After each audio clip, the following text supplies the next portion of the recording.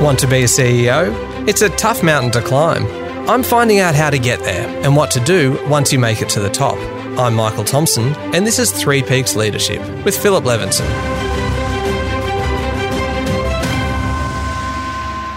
Today we're starting to look at some of the issues, some of the challenges that come up when you are actually getting into running the business. And today's episode is a real cracker. We're talking about crisis management, what to do when the unexpected happens. I'm joined as always by Philip Levinson, CEO mentor, and the author of Three Peaks Leadership. Lev, g'day. Hello, Michael. Never let a good crisis go to waste. It's been attributed to everybody that I can see. Rahm Emanuel, who was Barack Obama's chief of staff, right back to Winston Churchill, and actually well before that as well. Clearly, if everyone's claiming credit for the quote, there's got to be something in it. It's a pretty important idea, I suppose, that a crisis, it might catch you off guard, but it shouldn't necessarily leave you in a worse off place. There might actually be something good that can come out of it. Sadly, there is. And there are things that can come out of a well-managed crisis. Recognize that crises are just an integral part of your job, and handling them needs to be done with aplomb. We've seen instances where they haven't been handled well. Last year was rife with crises, pandemic-inspired crises, handled well and handled badly. Yeah, there's examples on both sides, aren't there? There are. Now, in your book, before we get into a few of those examples, in your book, you actually use a sailing analogy, and it's from when you were competing in the Sydney to Hobart. I know about as much about sailing as I do about being a CEO, which is very little. So you might have to talk me through the analogy. So it was a very powerful analogy, actually, because what we practiced for in some instances actually happened. And we'll come back to the practice element and the scenario planning later. But for us, I was incredibly fortunate to join a crew on the 15th of December, 11 days before we were to sail out of Sydney Harbour and get our yacht safely and competitively down to Hobart. I joined a crew of internationals, not international representative, but from all over the world, who came together to race this yacht out of Sydney on, it's the 75th Sydney Hobart. And we were led, I have to say, by Chollas, our inspirational skipper, who got us all together on the first day and said, gentlemen, this is going to be tough. And there are going to be moments when you're going to be lying in your bunk, sucking your thumb, wishing you were elsewhere. But it's also going to be fun. And if we're going to be safe and competitive, we need to practice, and we need to practice. So I'm going to set up numerous examples of where things are going to go wrong, and together we'll sort them out. So that when we sailed out of the harbour under full spinnaker at the beginning of the race, and 6 hours later the front of our boat blew off, whilst that wasn't something that we practiced, we certainly as a crew jumped into action, literally MacGyvered the front of the boat back on and kept going. Rule 7 applied in that instance, and Rule 7 is never give up. And did you make it? We did. Yes, we did. Fantastic. And as a crew, we were very, very bonded. But one of the things that I now take with me in any sailing that I do is what next? Is you've got a sail up at the moment. It's all looking good. Everybody's sitting back. What next? What happens if the sail goes? What happens if a line breaks? What happens if, you hit something? Is everybody prepared for a man overboard? Later in the episode, I'll actually put a hypothetical situation to you, a hypothetical crisis, and see how some of those principles can be applied to the business world. But when we're looking at you in the role of CEO, and you are now trying to plan for crises, unknown crises. Yeah. What's actually involved in the initial planning? You need a crisis action plan. What is it? What goes into it? So I think the first thing is chains of command. So the first thing is who's in charge, and that should be the CEO, and it should, all lines ultimately should lead to them. They and senior leaders should all have in their bags or wallets a card with the names and telephone numbers and email and non-company email addresses of direct reports and senior leadership. So that when a crisis happens at 4:00 in the morning on a Sunday, very quickly you can assemble the leadership team and get on with enacting the crisis plan. In order to enact a crisis plan, though, as you say, you have to have written it.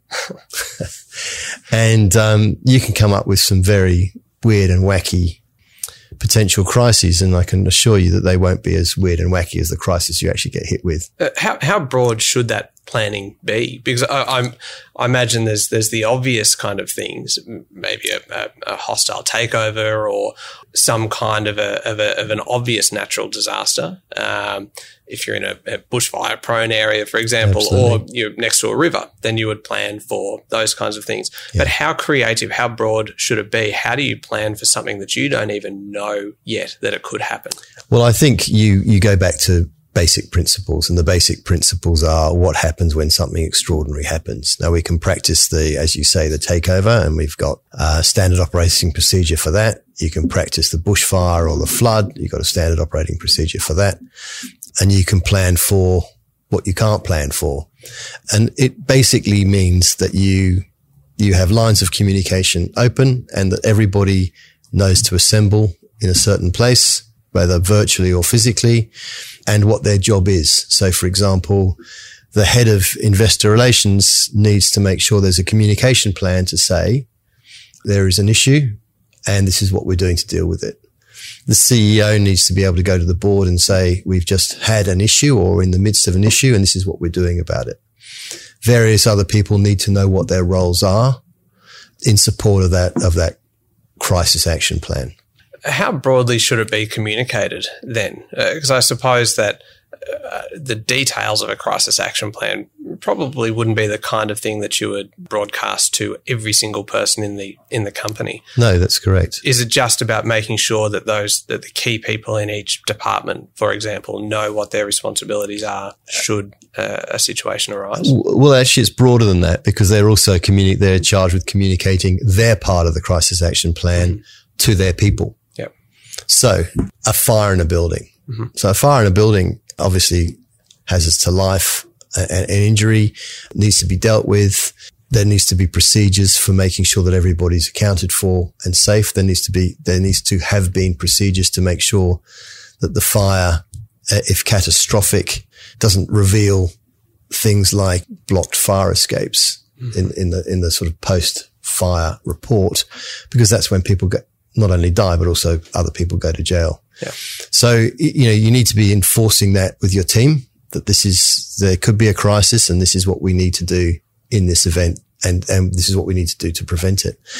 But then, that needs to be communicated up the chain. We've had this fire. We have a public liability issue. We have a face to society issue. For example, cladding, building cladding. You allowed your building to be built with that cladding, knowing that it had these issues, shame on you. You have a financial impact. How do you deal with that? And then you have, the sort of broader impact on the community. So ideally, the plan will never actually be needed, but it's just important to have it there and cover as many different elements. You're absolutely right. But I think that a plan not used or not practiced is a waste of time. Yeah. So what we used to do twice a year is we would have a physical practice where everybody was uprooted from their desk in the middle of the day and taken to our remote location to start the process of rebooting the company, as it were, over the course of the next couple of hours. In one famous instance, they did a fantastic job of relocating the company. The issue was that we in fact had a fire in our computer. The server. In our server room, that's right. And I initiated the drill and sat back and watched. And 3 hours later, rocked up to the remote location and said, congratulations, everybody. It's fantastic to see that the operation is running again.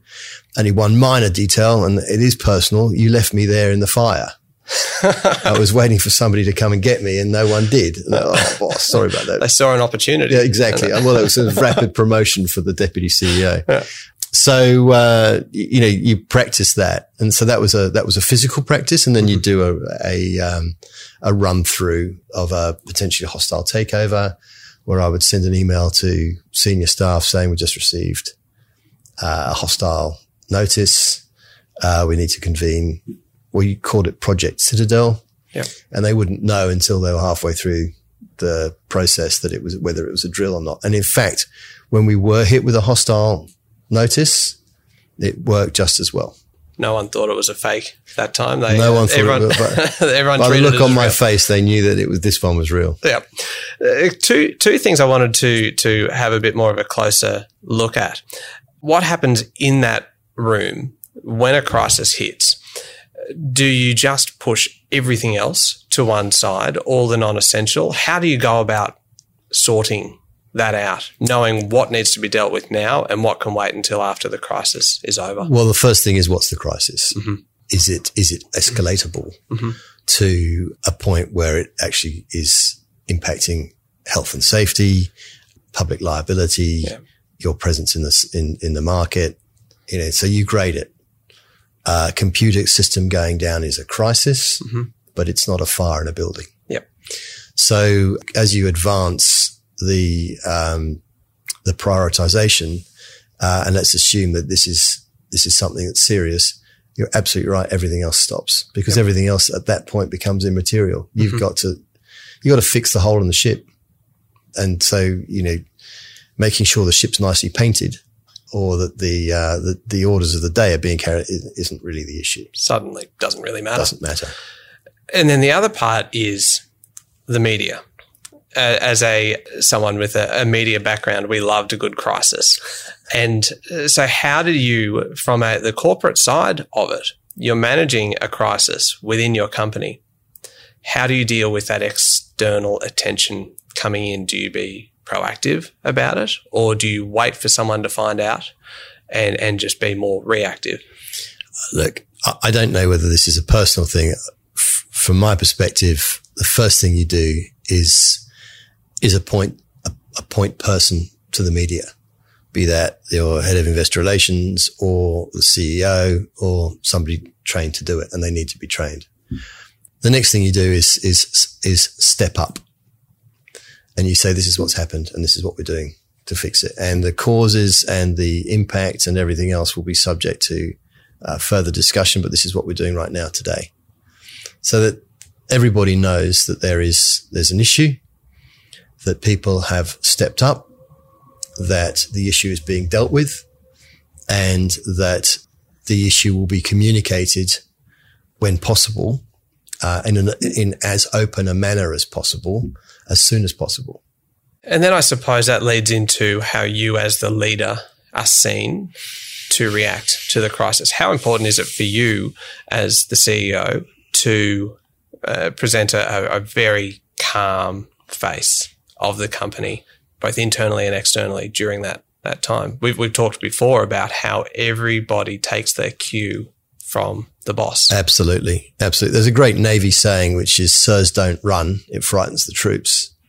So if you see Sir running down a corridor, then the troops are likely to get slightly spooked. So the first thing you do is you adopt, and you have to do this not just for the perception, but for reality. You adopt the persona of somebody who's in charge, who's calm, who's got this, because you know that, as you say, if you start to look shaky and panic, then that'll exacerbate throughout the entire organization, and you've lost it by that point.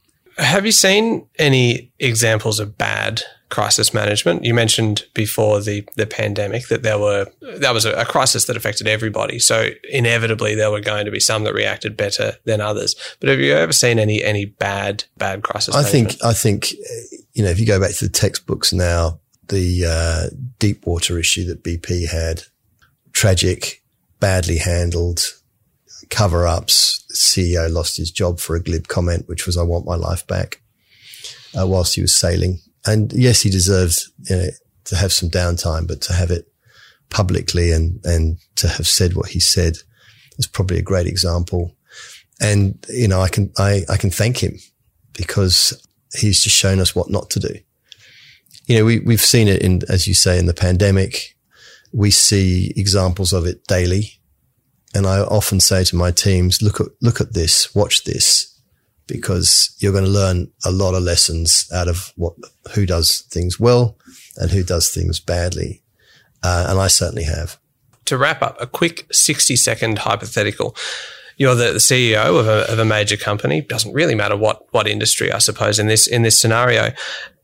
You find out from your chief technology officer that the company has come under a significant cyber attack. It's obviously only a hypothetical, but there's been plenty of examples of that lately, and companies ranging from very, very large publicly listed companies right down to family businesses that are able to be hit by this. So it's an important kind of example to use. Yeah. You found out that you're under attack. What do you do? So I think just to refine that a little bit, if you're a large company, you've got a team that swings into action. I think where this is becoming a lot more pointed is the smaller and right down to family-owned enterprises, where you're just hoping, you've got your head down and just hoping that you don't get noticed by a hacker and that you can just keep going without having a plan in place. So I guess the purpose of this podcast is to talk to them. And the first thing is accept that it's going to happen. There are those to whom it's happened and there are those to whom it's going to happen. And I think that's how you divide the business world at the moment. So have a plan, get professional advice in the first instance, have a plan, and then practice it. Again, if you just have the plan and you have to dust it, if you have to first of all find it in the massive stuff in your desk drawer and dust it off and think, okay, now what does it say? Then you're already too late. Yeah. So have the plan, practice it, know where it is, know what everybody's supposed to do. But, I think the important steps are, what's the issue? Yeah. Let's define the issue. Let's define what we are going to do about it as a team. Take charge. Very important that someone takes charge and pulls the whole thing together. And it's very important that others are tasked with followship. We talk about leadership and followship. In a crisis, you don't have time to debate. You have a plan. I'm in charge. This is what's going to happen. Sure, there's feedback. Sure, there's an ability to modify the plan with information that's being presented on a regular basis. But in the first instance, I'm in charge. This is the plan, and this is what we're going to do. And then bringing it back to where we started, which is never let a good crisis go to waste. How do you come out of a crisis stronger than before? Is it by using that opportunity when things are all up in the air to make the changes that you can see needed to be changed? I think in the first instance, demonstrating leadership. A crisis is a great opportunity to demonstrate leadership. And if it's squandered, then shame on you. Yeah. And then afterwards, it's a very detailed post-action report. Yeah. What happened? What did we do? What was the impact of that? And what could we have done better? And hugely importantly, what can we do to make sure this never happens again? Yeah. All right. So basically, in order to manage a crisis, you need to plan. You need to plan broadly and you need to practice that plan. You need to be prepared. And if you are prepared, then ultimately at the end of a crisis, you can come out of it stronger than you went into it. There's more on crisis management in the book, isn't there? In Three Peaks Leadership, How to Make It as a CEO and Beyond, which is available now from anywhere that you buy books online. So Booktopia, Dymocks, Amazon, anywhere. Don't forget as well to hit subscribe or follow on the podcast so that you can get each episode as soon as it's released. There's plenty more to come in future episodes and some great guests too, as we basically take a really close look at what it takes to be successful at the top and afterwards. I'm Michael Thompson, and this is Three Peaks Leadership with Philip Levinson. Thanks, Michael.